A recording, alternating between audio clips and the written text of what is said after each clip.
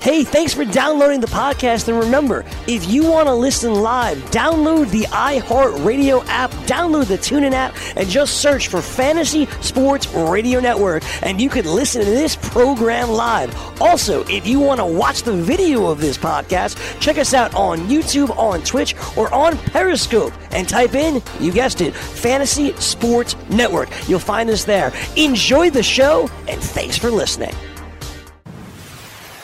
Listening to the Fantasy Sports Radio Network. It's Scout Fantasy Sports. Back here for hour 2. It is Scout Fantasy Sports. Adam Ronis here for one more hour, taking you until 4 p.m. Eastern. You can find all my work, scoutfantasysports.com, as we'll get you set for fantasy baseball. In-depth team outlooks from Sean Childs. The latest one up is the Los Angeles Angels. And, of course, I got a look at a bunch of players changing teams and what it means for their fantasy value. A look at A.J. Pollock today. But joining me now, it is Steve Gardner from USA Today Sports. He was part of the team that picked number 2 in the FSTA draft along with Howard Caban. Steve, how are you today? Doing good, Adam. How are you?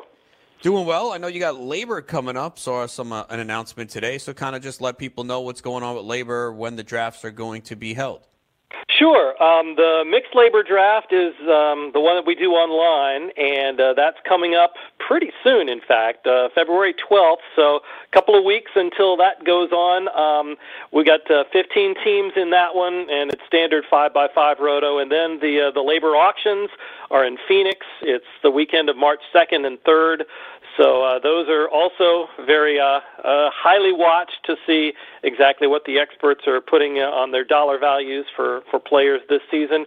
And I really hope we can get everybody signed by then, because there's nothing worse than doing an AL-only or NL-only league and a whole bunch of free agents still out there. And that's one of the things we like to do with Labor AL and NL is kind of set the bar. But if Manny Machado and Bryce Harper don't have homes, that really throws it off. Yeah, and it happened last year with some free agents where we didn't know where they were going to sign, and people had to take gambles, and obviously you're reluctant to pay much money, and if they don't wind up in that league, then you just completely lose them. So once again, we're kind of going through it, and especially with the big names, Craig Kimbrell in addition, Dallas Keuchel. So it's really tough out there if you're drafting right now. Indeed. And, Bryce Harper and Manny Machado, the two names at the top of that list, they will produce offensively no matter where they go. You may get a little bit of a variation here or there, but we kind of know what to expect from them. But as you said, as you go further down the list, and, Dallas Keuchel is still a very good pitcher, but where will he end up? That has a little bit more of an impact on his fantasy value in this coming season. Now, there are people drafting right now. Obviously, you are in the middle of this FSTA draft. The mixed labor is coming up. So if you're drafting now and you're facing these questions with these players, and I know it's each individual circumstance could be different, but generally, are you more willing to shy away and say, you know what, I'm not sure where they're going to be at. I'll just pass and wait a little bit and take someone else where I know what I'm going to get? It's possible. I think that decision is going to be, at least for Harper and Machado, the later you are in the first round, at the beginning of the second round. I know in the 14-team FSTA draft, Machado and Harper both were not taken until the wheel, and Anthony Perry with 14 and 15 took them both. So that's kind of where they are. I think that's. I don't know that I would take that particular strategy just because of the super uncertainty involved with both of them, but I think you have to weigh that. I mean, when it comes down to Harper or J.D. Martinez, for instance, or Harper or Christian Yelich, Machado versus Christian Yelich, I think you've got to go with the more sure thing, and those guys certainly produced when they went to new teams last season, but we've seen it before that sometimes that doesn't always happen. Giancarlo Stanton was another an example of that last season with the Yankees, where his performance backed off a little bit from what he had when he was with the Marlins. Talking to Steve Gardner, part of the USA Today sports team that selected number 2 in the FSTA draft. And I'll ask you the most difficult question first. Why'd you take Mookie Betts number 2? No, I'm just kidding. That's easy. We're going to talk about that. So you knew you were going to get Betts. So, you had to go in saying, okay, you were probably having a plan of what to do on the 2-3 turn. You went Aaron Nola, Charlie Blackmon. Is that what you were expecting? Were you surprised one of those guys were there? Were you sniped? What was the plan for the 2-3 turn? Knowing pretty much you were probably getting Betts or Trout.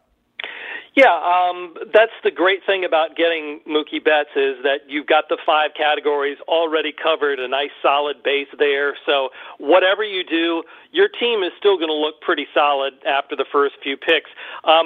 We were really concerned about getting an ace, and I think that's going to be a theme in fantasy baseball again this year, maybe even more so than it was last year, because you see teams experimenting with the opener, and now starting pitchers, especially guys who can give you 33, 34 starts, close to 200 innings, more than 200 strikeouts. The number of pitchers that fit that bill are so few that you need to have a guy who can do that at the top of your rotation. I feel pretty strongly about that. So in our position, there were, let's see, maybe the top 5 or 6 pitchers went off the board. Corey Kluber was falling, which I found very interesting, and he almost got to us one pick away, and Rick Wolf and Glenn Colton and Stacey Stern snabbed Corey Kluber, so he was making my eyes kind of light up there. But even then, Aaron Nola, solid ace potential guy, a young guy, can strike batters out and also get ground balls, which is a fantastic combination. So to me, almost as good as Corey Kluber. I think he'll be an ace, and again, in the National League versus the American League, helps with your whip and your strikeouts. So for me, he was the choice there. We could possibly have gone Blake Snell. Clayton Kershaw is in the mix at that point, but I think the risk is really high. So I love that. And then Charlie Blackmon, I figured he would have been gone in the middle of the second round. So when I looked at my board, Charlie Blackmon, I think I had number 17 overall, and he was sitting there, and I think everybody else from 22 up had already been taken. So he stuck out pretty much for me. I think, again, power, speed, batting average, add him to Mookie Betts. That's a nice way to start your offense. Yeah, Blackmon, I think, in a lot of drafts last year went in the first round. Now I've been seeing him fall to the third in 14, 15-team leagues. What do you think is the concern there for people? I mean, it's Coors Field. The average is always good. Runs a category that people don't look at enough. I mean, look what he's done the last 3 years, at least 111 runs each year. And, yeah, he's not an elite power hitter, but he could still get 25 to 30, still chipping in double-digit steals. What do you think the concern is? Or could it be that pitchers are getting pushed up the board now? As you mentioned, people are more cognizant to get an ace, and maybe that's the reason why. I think the pitcher factor is certainly one. I think we look at how Charlie Blackmon maybe backed off from his numbers last year. He lost, even though he hit 291, which is pretty darn good, he lost 40 points of batting average and lost 100 points in slugging percentage. So even though, 29 homers and the RBIs were down 270. So I think the counting stats maybe have some people a little worried. But again, 2017 was just so off the charts for him. I mean, he was so good in so many categories that when you back it down, 119 runs scored last year was a drop-off of 18 from the season before. I think it's all relative. You look at what he did in 2017 and say, wow, he's decreasing. Those are still fantastic numbers. And as long as he stays healthy, yeah, he's going to be 32 this year, but still, as you mentioned, Coors Field helps him considerably in the counting categories and in batting average. I just think that he's old and boring, and I'll take those guys when they can produce the way Charlie Blackmon can. Someone who is not old and boring, he's young and exciting, is Juan Soto, who went one pick before you took Blackmon. Soto was just for his age and the way he has progressed, skipping AAA, coming up to the major league level, and showing the patience that he did, the 22 homers and 70 RBIs, 292. Would you have considered Soto had he fallen to you over Blackmon? As much as I love Juan Soto and get to see him play on a regular basis here in Washington, I think that there may be a little too much helium with him. I would have taken, I have Giancarlo Stanton ranked ahead of him, Aaron Judge ranked ahead of him, Ronald Acuna, even Chris Bryant I have slightly ahead of Juan Soto. So as much as I think he has great talent and nothing but upside, if you take Bryce Harper out of that Washington lineup, maybe it becomes a little bit more difficult for Soto to get some of the counting numbers. So I think while the ceiling is still very, very high, I'm going to go with the older and boring guy in Blackmon. I think his chances of making those numbers that we're looking for are much better. But certainly that doesn't diminish what I think of Juan Soto. I just think maybe a little bit of a sophomore slump or a jinx or something like that. His numbers could back off a little bit from what he was on pace for a full season last year. Another exciting player who everyone is looking forward to see at the major league level, and we do expect him up probably mid-April after Super 2, is Vladimir Guerrero Jr., who you took second to last pick of round 4. Now, I've seen him go in the second, third round of some draft Champions Leagues. There's obviously a lot of excitement for him. In fact, my latest draft I'm doing, he went in the middle of round 2. So was Vlad part of the plan? Did you want him, or did you say, you know what, based on what I have here, this is the spot to take a shot on him? No, he was.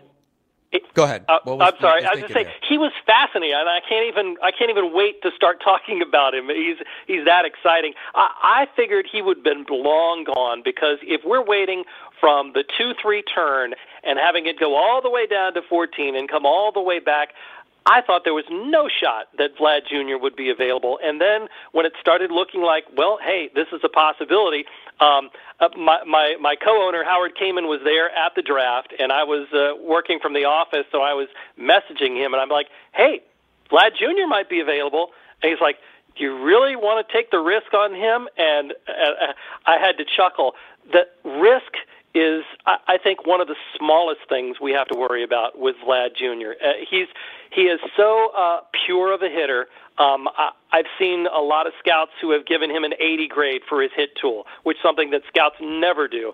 And having seen him in the Arizona Fall League, a pitch that he had in the Fall Stars game, he turned around and hit 111 miles per hour for exit velocity. Only maybe a dozen players in all of the major leagues in all of last season had one hit that hard. So the talent is there, no question. And if anybody can hit the ground running, I think it's Vlad Jr. And maybe the best prospect that we've seen come along in perhaps my lifetime, to tell you the truth. Even better than Mike Trout. He just blew up the minor leagues at age 19.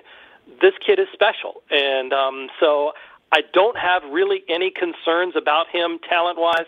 The question is, when's he going to get to the majors? And I think the Blue Jays are going to maybe keep him down for a couple weeks and bring him up in April. And if that happens, that fourth-round pick is a super bargain in my mind. I think there will be some people who have a problem with it just because they want to see a player prove it. But as we're seeing with some of the talent that's coming up, Ronald Acuna, Juan Soto, guys are making the adjustment and putting up numbers quick. Do people need to kind of have to forget about that, Deacon, and just look at the individual talent and the prospect pedigree and say, you know what, it could be worth it? There were people who took Acuna last year around 6, 7, and 8. It looked crazy. And based on when he did play, he was tremendous. Yeah, and I think the other thing, too, is when they, if they leave him down for a couple of weeks, you don't take a zero in that lineup spot. You can put somebody else in there, and granted, they won't give you the kind of numbers that you would get from Vlad Jr., but you just put in a few of those numbers, and all of a sudden, his counting numbers for the season added on to the other guys give you a really, really good player, and I think people saw that with Acuna last year. If you could just fill that with somebody, even a Nick Markakis kind of guy, then when Acuna came in and then, boom, hit the ground running the way that he did, you've got a great lineup spot there. And I think that's one of the things that people may overlook with some of these young prospects. Now, not everyone is going to come up and have that kind of success, but I think we saw, the prospect watchers knew that Juan Soto had the potential to be a very good major league player. I think Victor Robles is another guy that has that kind of potential in the national system. And just give them the opportunity, they adjust so well. And I think obviously Vlad Jr. has the pedigree, and if it comes down to making adjustments from minor league pitchers to the major leagues, and there will be an adjustment, I think he certainly can make that. So that's why I'm confident in some of these high-end prospects. Maybe not so much on the pitching side, but on the hitting side, I definitely think you can believe in what their skill level is and believe that they can achieve that or at least come close to that in the majors. Why do you think we're seeing these players make this quick adjustment? We're talking about 19, 20, 21-year-olds coming up and just being tremendous hitters. Yeah, I mean, it's specializing. I think rather than, we see kids in the younger, as they get younger and younger and younger, try and specialize into sports. We don't see as many Kyler Murrays, for instance. So partly that's it. Training measures and facilities get much better. I think scouting with video now is much, much better than it was even 5 years ago. So some of the things that you can teach a young player, you can possibly do that without them going through and getting that kind of experience in the minor leagues like we've seen before. So especially with quick learners like Juan Soto, like Vlad Guerrero, they pick things up and then the natural skills take over. And I think we're being able to see that come to fruition much, much sooner than we have with other prospects in previous years. Yeah, I'm with you, though. I thought Vlad would have been long gone before you picked. I thought he would wind up going in the third round. I figured there would be someone who either wanted to make a statement, draw attention, or wanted to be bold. But to get him there late fourth round, certainly as cheap a price as I've seen so far. So it's a nice start. And I want to continue to talk about your team when we return. You took someone in round 5 that I think is a real interesting player, and I'm still kind of trying to figure out what went wrong last year. So I want to talk to you about him, about that. And also, you did something that very few teams do, roster construction. I like the way you took a player later that really fit the build of your team. So I want you to break that down. We're going to talk more with Steve Gardner from USA Today Sports when we continue. It is Scout Fantasy Sports here on the Fantasy Sports Radio Network.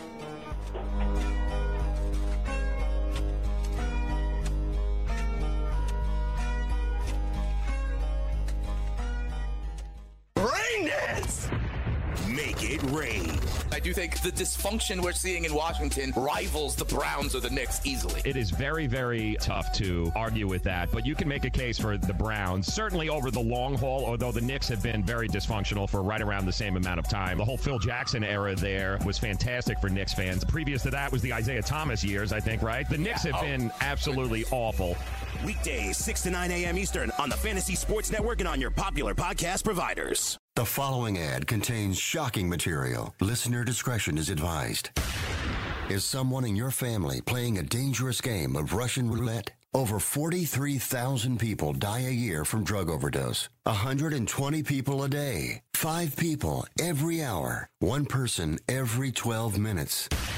88,000 people die every year from alcohol abuse. Over 240 people a day. 10 an hour. 1 person every 6 minutes. Somebody you know may be next. Learn how to help someone you love get away from the drugs, alcohol, and bad influences. With the FMLA, people can take a leave of absence from their job and still keep it. Call now and learn how we can help you.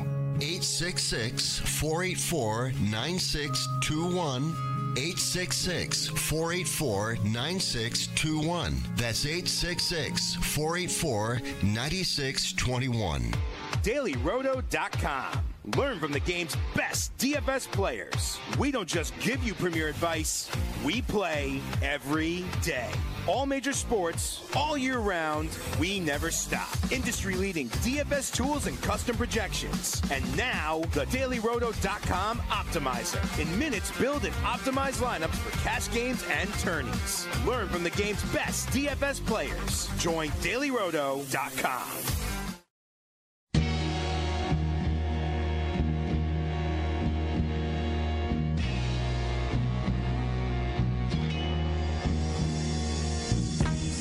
It is Scout Fantasy Sports here on the Fantasy Sports Radio Network. Adam Ronis here until 4 p.m. Eastern, joined now by Steve Gardner. You can find him at USA Today Sports. He was part of the team, along with Howard Kamen, that drafted in the FSTA Fantasy Baseball Draft this past week in Tampa Bay. We're breaking down his team. Started Mookie Betts, Aaron Nola, Charlie Blackmon, and Vladimir Guerrero Jr. In round 5, you took Joey Votto, and to me, he's one of the players I'm kind of still trying to figure out here. He's 35 years old, and we know the patience he has, the ability to get on base. Obviously, this is a league with average, but even in average, he's been really good. But last year, we just saw a big dip in the power. He went from 36 home runs to 12. The RBIs, the runs were down, and it's part of the reason why we're seeing his price depressed, falling to round 5. What do you think went wrong for Votto this year, and what do you expect from him in 2019? Yeah, it's one of those things. Joey Votto does change his swing and change his stance and is always adjusting, which I think is a positive thing. But last year, I look at his batted ball mix, not as many fly balls, so that's where you get part of the home run total careening down. And the home run to fly ball rate, I think, is the one thing that you can look at with Joey Votto and say that's an outlier. And normally over his career, he's in that basic range from that power hitters. We see power hitters in 15 to 20% of his fly balls going for home runs in one of the better home run hitting parks in all of baseball. And his home run to fly ball rate was 9.5%. So to me, when something drops, to 50% of what it should be, that to me screams outlier. And so for whatever reason, he wasn't hitting as many fly balls, and then half of those that usually went over the fence didn't. I think there's growth there, and certainly for somebody who is such a scientist and a studier of hitting, he's going to figure out whatever went wrong last year over this offseason, and I think he will be much, much better. So when he fell to me in the 5th round, I look at Joey Votto as somebody who is a no-brainer at that position because, first base is not as deep with elite talent as we've seen in many years. I think Joey Votto is still that, and so that's why it was a pretty easy call to pounce on him there in the 5th round.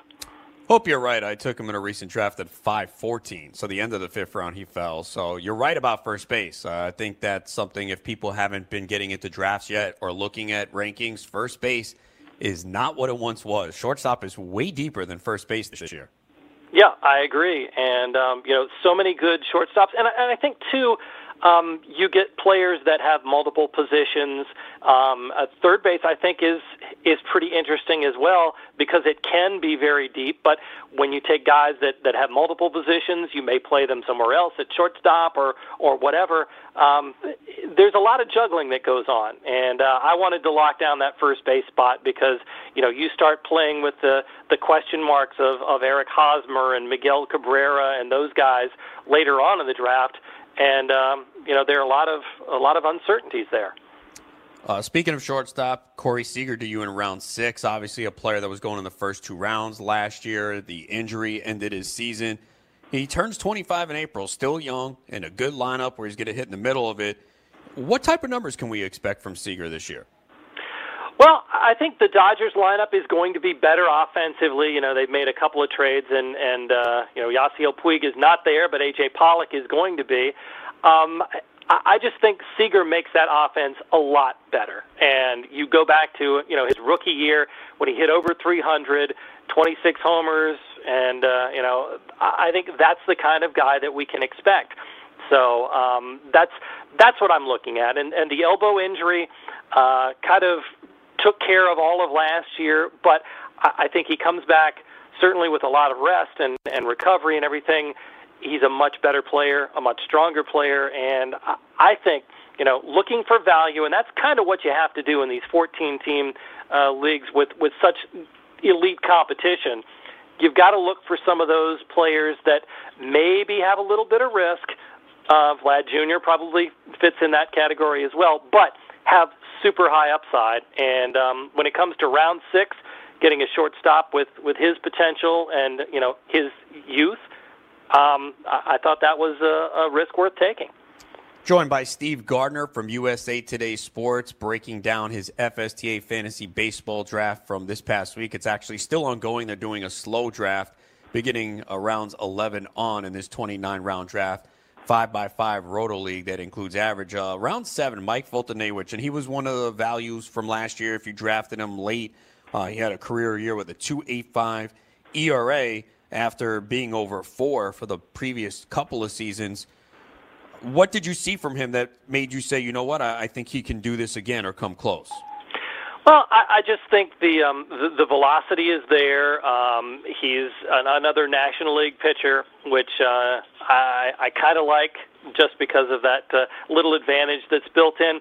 And at that point in the draft, I mean, after having only Aaron Nola through the first 6 rounds on the pitching staff, it's time to go ahead and get a second pitcher. And I think this is, you know, a team that I'm going to have to put together and piecemeal a pitching staff because I concentrated so much on hitting, and I really love the offense. So Foltynewicz is a guy, you know, young enough, still not a whole lot of wear and tear on the arm, and a guy with a solid strikeout rate and a good team. And, you know, those types of things combined give me, you know, kind of the, I don't know, confidence that he can continue to go as my number 2.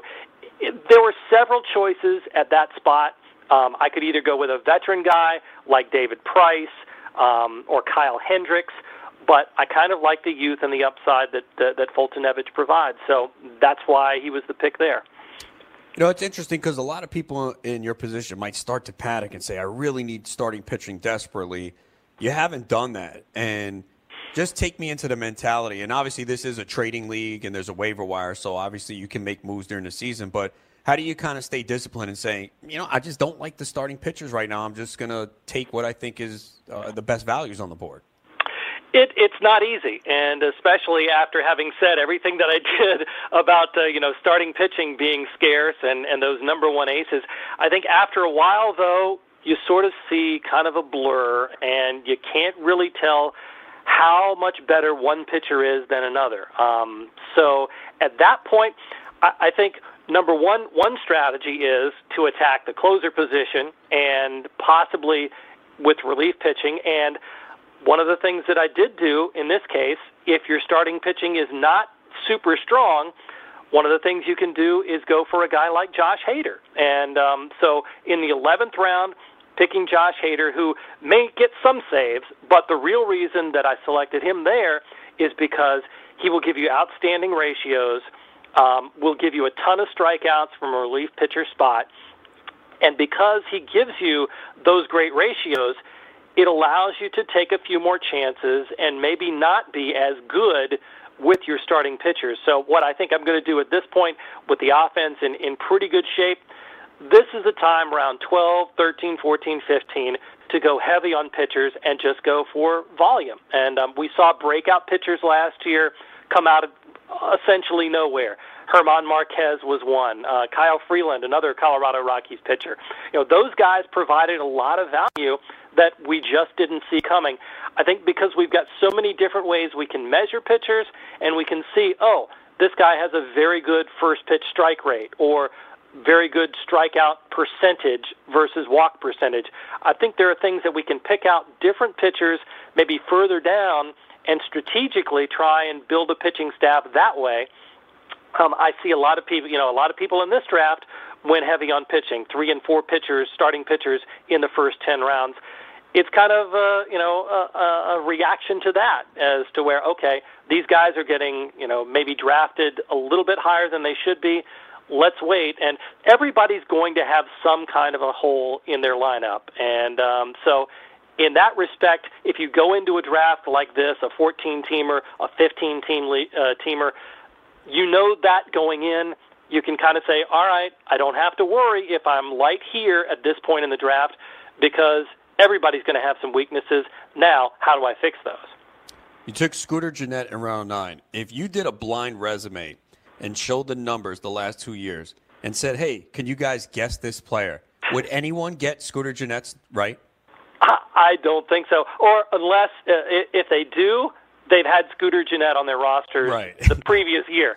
He was on my Tout Wars team that won the NL last year, and he was a big part of it. And you look at a guy who hits over 300, over 20 homers, had 90-plus RBIs last season, and almost 90 runs scored.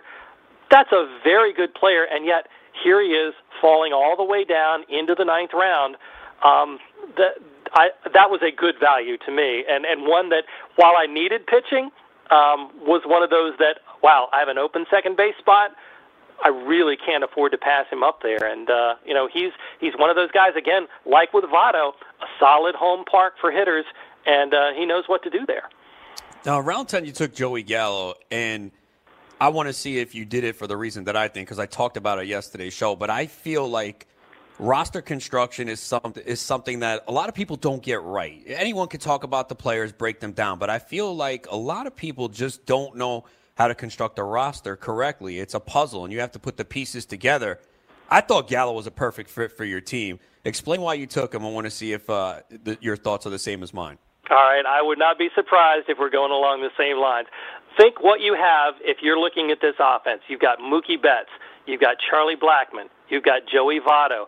Vlad Guerrero is going to hit for a high average. Oops, I'm giving it away here. Scooter Gennett hit over 300 last year. With that solid base in batting average, you can take an awful lot of chances. And while we may be a little bit light in power, Joey Gallo, we can absorb that batting average and get a guy who could possibly lead the majors in home runs this season. It would not be a stretch to me. Certainly 40 home runs, well within reach. He's done that. And, at that point, even if Joey Gallo, he can't hit for much lower of an average either. I guess he could become Chris Davis. But, for somebody who still does walk a decent amount and, can get a good pitch to hit, Joey Gallo is one of the best in baseball at barreling up balls that he does get a hold of. So while the strikeouts are a concern, they're not as much of a concern when you have a solid base and batting average like we do. So I think, you and I were thinking the same thing. Perfect spot right there. And Jeff Erickson, who's on the wheel, was very dismayed by that because he was aiming for Joey Gallo as well. So that tells you another reason why it seems like a pretty good pick. No, that's exactly what I was thinking. I just looked at your base of average. I said, this is where he would fit in. Do you think he is the type of player where he doesn't fit certain teams, and even with that elite power that you might have a different roster and say, even here in round 10, he doesn't fit? Is he that type of player? I just think, there's more upside with Gallo than there is anything else. And because, the potential for a breakout type season, is there, and getting him in round 10. The other thing too, what makes him more valuable is that he's also eligible at both first base and outfield. So he gives you that position flexibility that you don't really expect from somebody with with his hulking presence there in the lineup. How is your general approach to closers this year? Obviously, you took one so far. That we know that has the job. You talked about Hader, and he could get some saves in round 11. You took Doolittle in round 8. I think and I had Doolittle in the league or two last year. There's no questioning his ability to close and put up numbers. We know that the injuries are always a big factor for him. But what's your general approach to the closer position this year? I think there are a handful of guys that will probably be, upper tier closers that are going to go off the board very quickly. Your Edwin Diaz's, Kenley Jansen now, maybe iffy coming back from the surgery. He should be okay. But, you've got Kimbrel, wherever he may sign, is in that top tier. And Blake Trinan, and I don't know, is there a line right after that? Maybe Felipe Vasquez. But I think those guys will go at a little bit higher price than I'm comfortable with, but you still have a handful of pitchers, again, who are solid closers, who probably don't have to worry about losing their jobs, and can put up the numbers in terms of saves and strikeouts and ratios and all that. I think Doolittle is in that second category, and I put him in there with Aroldis Chapman and Brad Hand and Roberto Osuna. And after that, it kind of gets iffy. So I'm going to go for a guy that I know will stick in the role and have a feeling that, hopefully Doolittle stays healthy. He's on the fringe there. But, if he's healthy, he's the closer. He's not going to lose his job. I want one of those guys, and especially when you're drafting early like we are now, go ahead and leave that second closer spot. Feel free to speculate on the Haters or Dylan Betances or somebody like that you know is going to give you good ratios. And because of the turnover, you may be able to hit on a closer in waiting later in the draft or pick one up with Fab later on in the season. So I'm all for speculating because there are going to be saves out there, but I definitely want to nail down a guy that is going to keep the job all season long. What are your thoughts on a guy like Billy Hamilton? He went in round 9. We saw him go in the early rounds the last several years. Now in Kansas City, we know that they're going to run wild. Is he someone that you would take if you were really lacking steals, or is he the type of player that kind of just doesn't fit into your build? No, I think Billy Hamilton gets a lot of hate from fantasy owners because he doesn't do anything else. And I think the other thing is that he's shown that he really is not getting any better at getting on base and making contact. I think that's the most concerning thing. But those steals are super valuable, especially with not as many of those out there in the player pool these days. I will not cross him off my list, but as I told you earlier with the building up that batting average base, if I had done that and wanted to take steals instead of power when I took Gallo, I wouldn't be afraid to take a Billy Hamilton because, if your team is constructed to the way, so that it can absorb some of that, then he's not a bad risk to take because you know that people will be shying away from him, and hopefully, his price drops to where he won't be as expensive. Certainly, I don't think he will be this year like he was last year and the year before. Well, it looks like your pick will be up in 2 spots. I know this slow draft has probably started off real slow. People are traveling. Do you like slow drafts, or are you not a fan?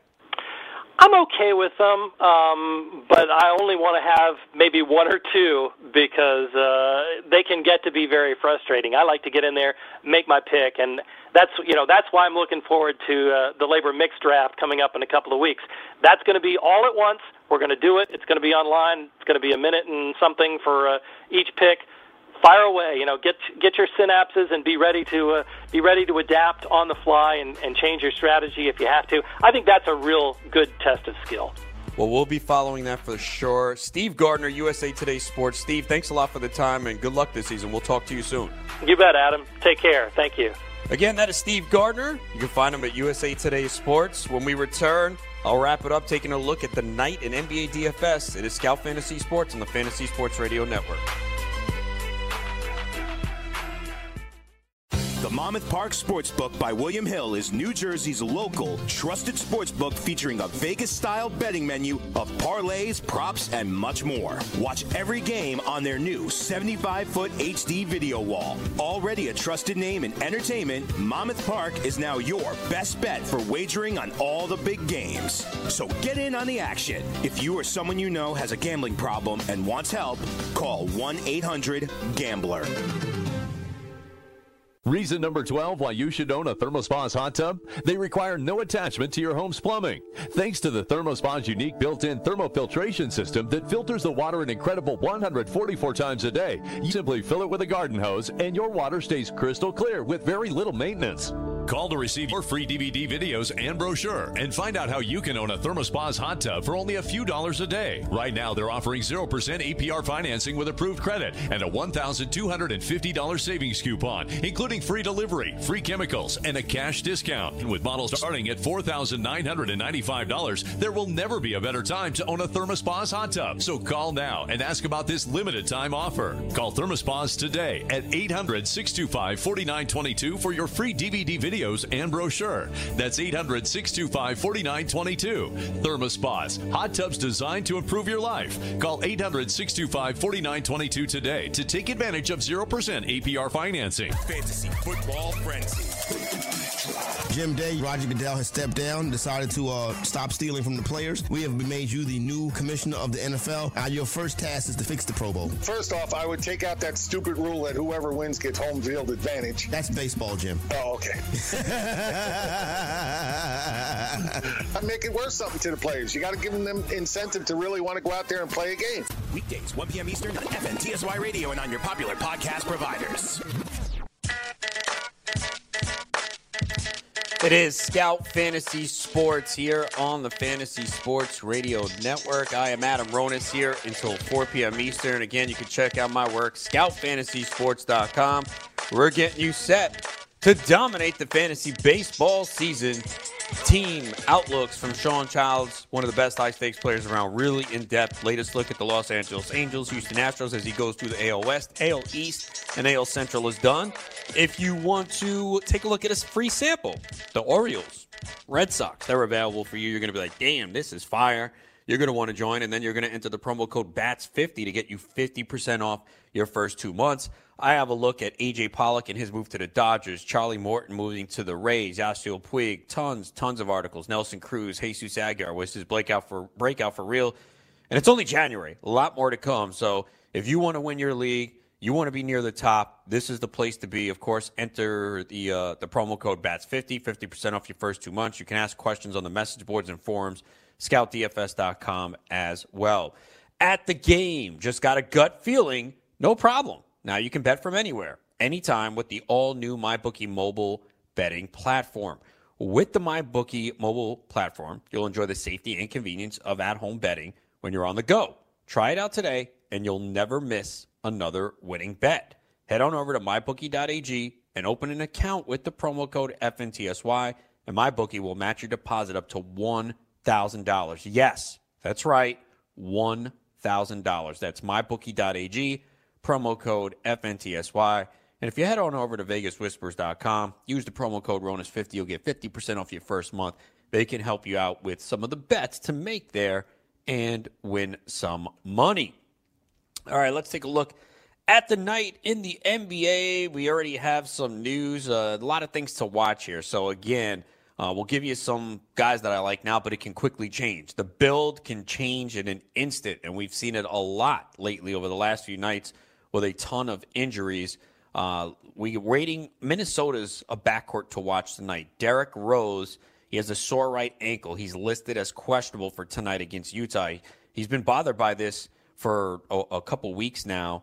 He even missed some time, and he left last night's game. Jeff Teague is also listed as questionable. He's been out a few games now with a left foot injury, so he's missed 2 games in a row.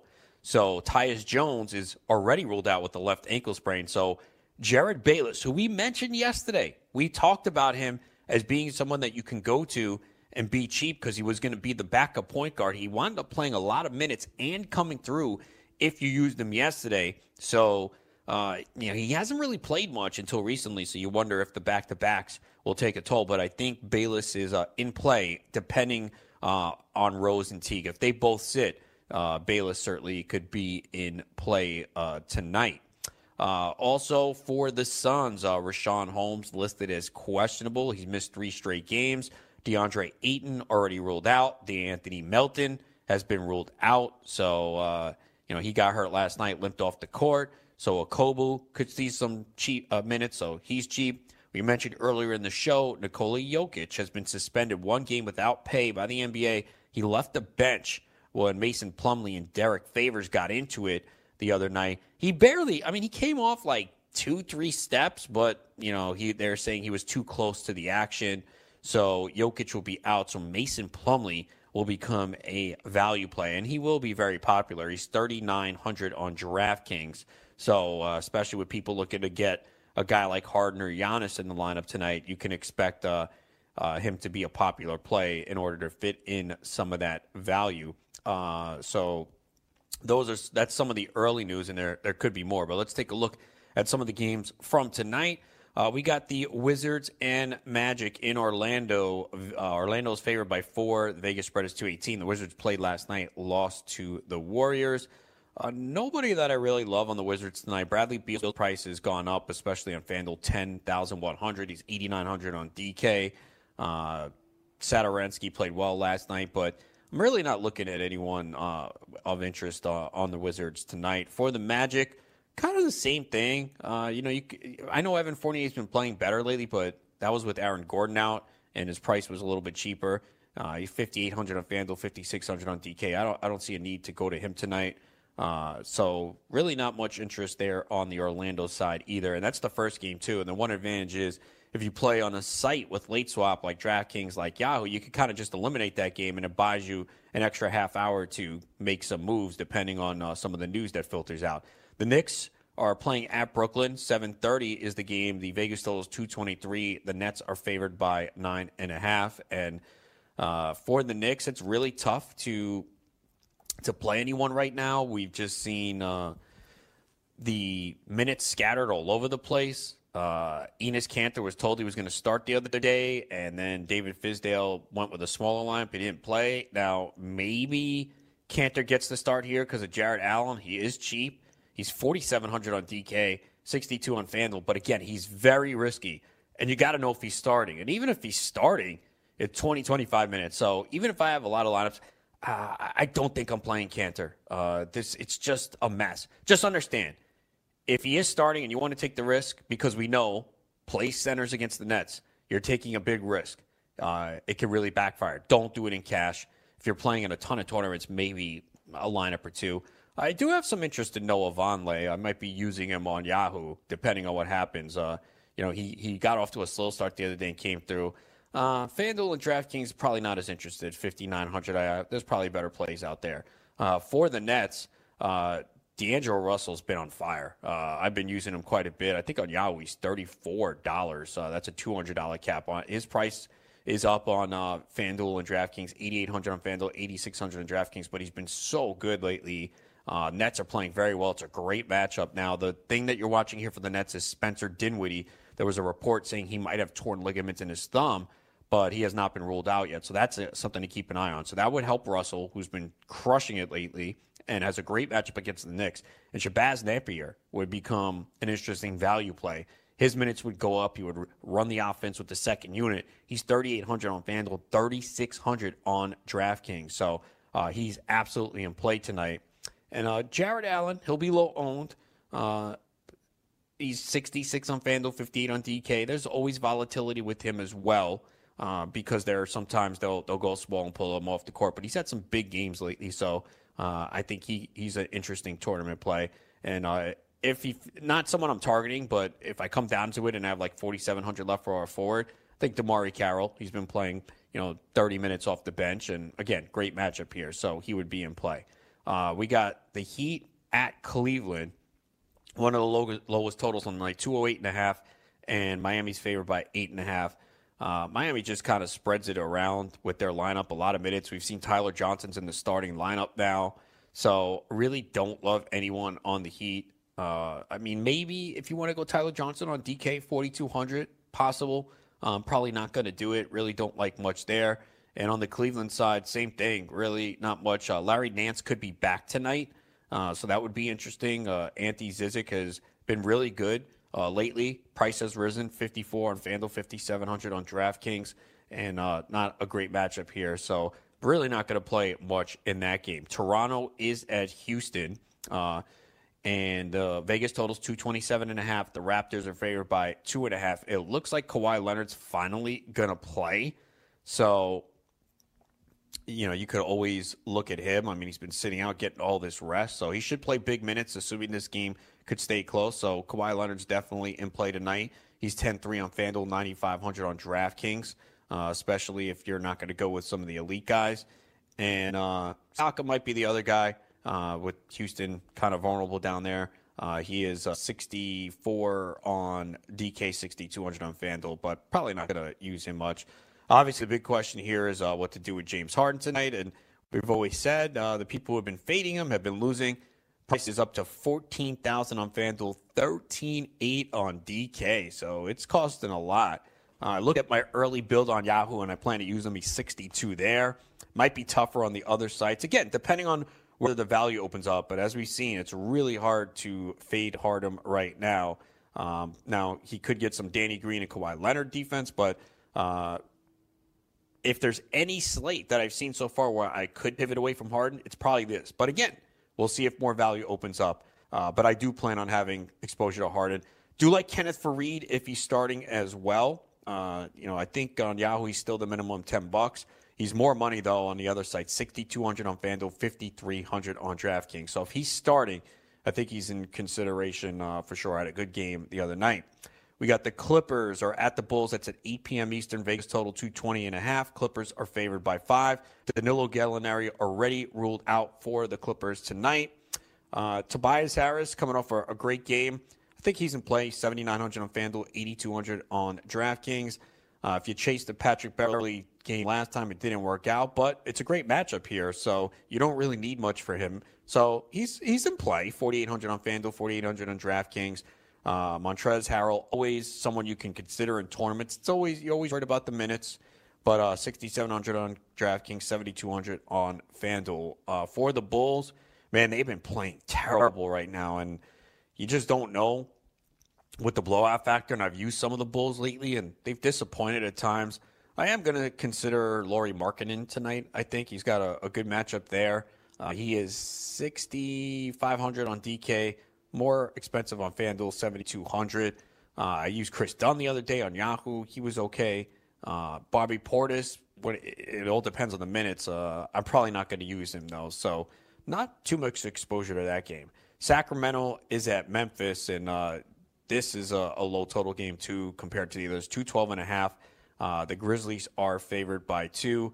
Looks like De'Aaron Fox should be back in Bjelica. We had a lot of good value with the Kings the other night, but when they're healthy, just a lot of guys that they play. It's a deep rotation. Memphis plays at a slow pace, so really not interested in anyone on the Kings tonight.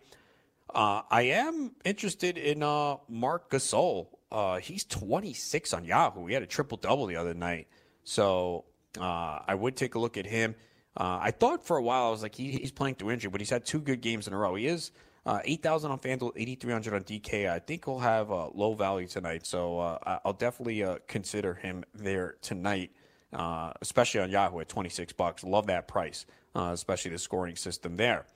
We got the Pistons at Dallas. It's an 8:30 game. 208.5 here. Dallas favored by 4.5. We're waiting to see if Andre Drummond is going to play. Now, he has cleared concussion protocol. He is listed as probable. So my guess is he will play tonight. So that's going to hurt Blake Griffin a little bit. Griffin was seeing just a huge usage rate and dominating without Drummond, and was a good play, but his price has risen. He's 10-1 on FanDuel, 9,900 on DraftKings, so not going to play him there. Drummond, he's okay, but I don't think I'm going to use him tonight. Really don't love anyone there. And for Dallas, Dennis Smith, I mentioned last time I didn't like him. He had a good game. It's not the best matchup, but he is cheap, 4,800 on DK. So I think I would consider him as Dallas is trying to move on from him and trade him. Charlotte is at Milwaukee. Milwaukee's favored by 11. The Vegas total is 230. For the Hornets, haven't really been playing any Hornets lately. Kemba Walker's been very erratic. We know he plays better at home. This is a tough spot here against Milwaukee. So really nobody I love on that side. For Milwaukee, I feel like we go through this all the time, is you're just worried about the blowout and how many minutes of these starters are going to play. And that's why we've seen those guys be low owned. Giannis is always in play, but how many minutes is he going to play? He's also a guy that can get it done in 28 minutes and still put up a dominant line. Obviously, you'd like to see 35, 36. So, he is one of the players on this slate outside of James Harden that could put up a big, big line. So, probably more in tournaments for Giannis. 10-7 on DK, 11-5 on FanDuel. Brook Lopez is a very good matchup. He'll be low owned. He's 5,500 on DraftKings, 5,600 on FanDuel. Again, not someone that I'm looking to prioritize, but he does have a good matchup tonight. Phoenix is at Denver tonight. Again, no Nikola Jokic. He's going to serve a suspension. What a game to pick for him, the Suns. Yeah, we're playing the Suns? Yeah, I'll sit out. Denver's favored by 14. Vegas totals 221.5. The Suns really short-handed tonight, as we mentioned, with no Ayton. He's out. TJ Warren is still out. So there's some value here. Okobo, again, is going to be someone that will probably be jammed in a lot of lineups. He's 3,000 on DK, 3,600 on FanDuel, and he's going to probably get the start at point guard tonight. So he really doesn't need to do much, and the minutes are going to be there, even though it's not a great matchup against Denver. So I think people will look up to him. Kelly Oubre has been playing very well lately, 6,000 on FanDuel, 56 on DK. If Rashawn Holmes is now, Dragon Bender comes into play once again. His price has gone up. He's 4,600 on both sides. So still waiting for some news there on this team. Don't expect to be paying up for Devin Booker tonight. For Denver, obviously, we're going to see Mason Plumlee get a boost here. He'll be a popular play tonight because he is cheap. 3,900 on DK, 4,300 on FanDuel. I definitely will have exposure to him. I wanted to use Will Barton last game, and I was worried about the minutes limit. He played 30 minutes, and he had a big game. He's very cheap on Yahoo. He's $13.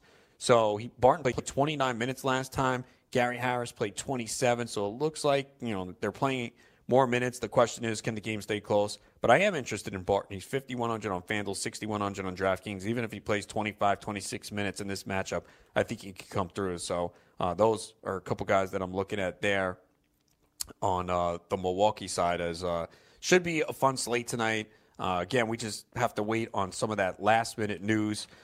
Real quickly, looking at our optimizer on the DraftKings side, when you just hit optimize, it does like D'Angelo Russell and also Karl Anthony Towns, as the Minnesota-Utah game is one that Minnesota, we got to wait on the news. Towns is always in play. It is a tough matchup against Gobert, but he's been putting up big numbers. The usage rate is up. So Minnesota is one of those teams that we're really waiting on the news to see what to do at point guard. It could put Jared Bayless in play.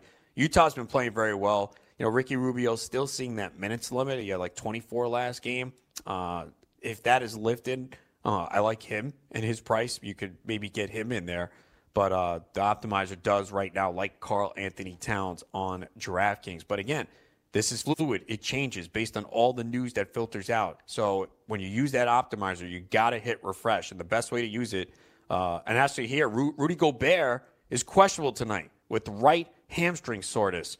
So that could open up more value. So again, just come over to scoutdfs.com. We'll have the write-ups. Hop in the Slack chat leading up to lineup block. We'll help you out. And again, if you use the promo code HOOPS50, it gets you 50% off your first month of NBA DFS at scoutdfs.com. So we'll see. Obviously, Derek Favors would become a value, Jay Crowder, and maybe even Royce O'Neal. So I always say, never set your lineup early in the day. So many things change. You got to be fluid. So just pay attention to the news. Pick out your core plays. Use the optimizer to help you out. And we know that you are going to cash. Also, check out scoutfantasysports.com as we get you set. Our fantasy baseball draft kit is fire. Use the promo code BATS50 to get 50% off your first 2 months. That wraps it up here. Hope everyone has a great weekend. I'll be back Monday, 2 p.m. Eastern. Dr. Otto will join me in the first hour. It is Scout Fantasy Sports on the Fantasy Sports Radio Network.